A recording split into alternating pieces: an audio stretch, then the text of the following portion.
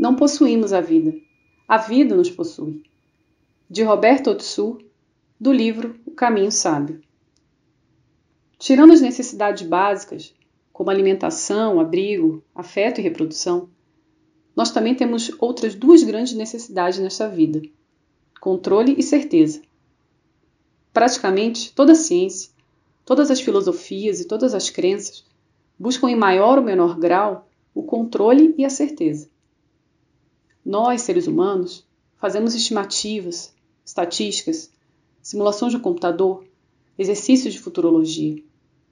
Tudo isso para ter as coisas sob controle, ou para controlar o mundo.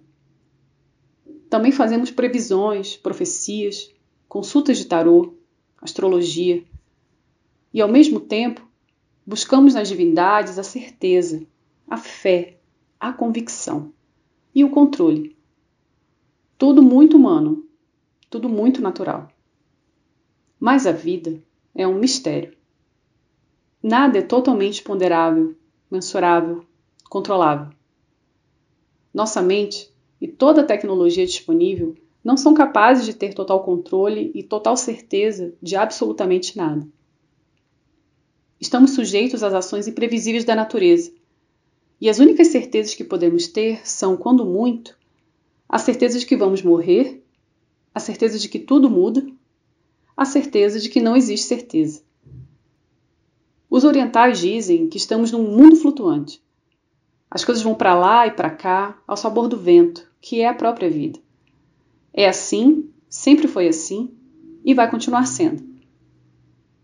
Quando se reconhece a imponderabilidade natural da vida, quando se para de querer controlar a vida e o mundo, quando se reconhece que não existem certezas, quando se reduzem as ambições e se agradece o que a vida já oferece, então as coisas mudam. A vida ganha outra perspectiva. Percebemos que nada é previsível e tudo pode acontecer. Tudo será uma surpresa. Tudo vira oportunidade. Se permitirmos, claro.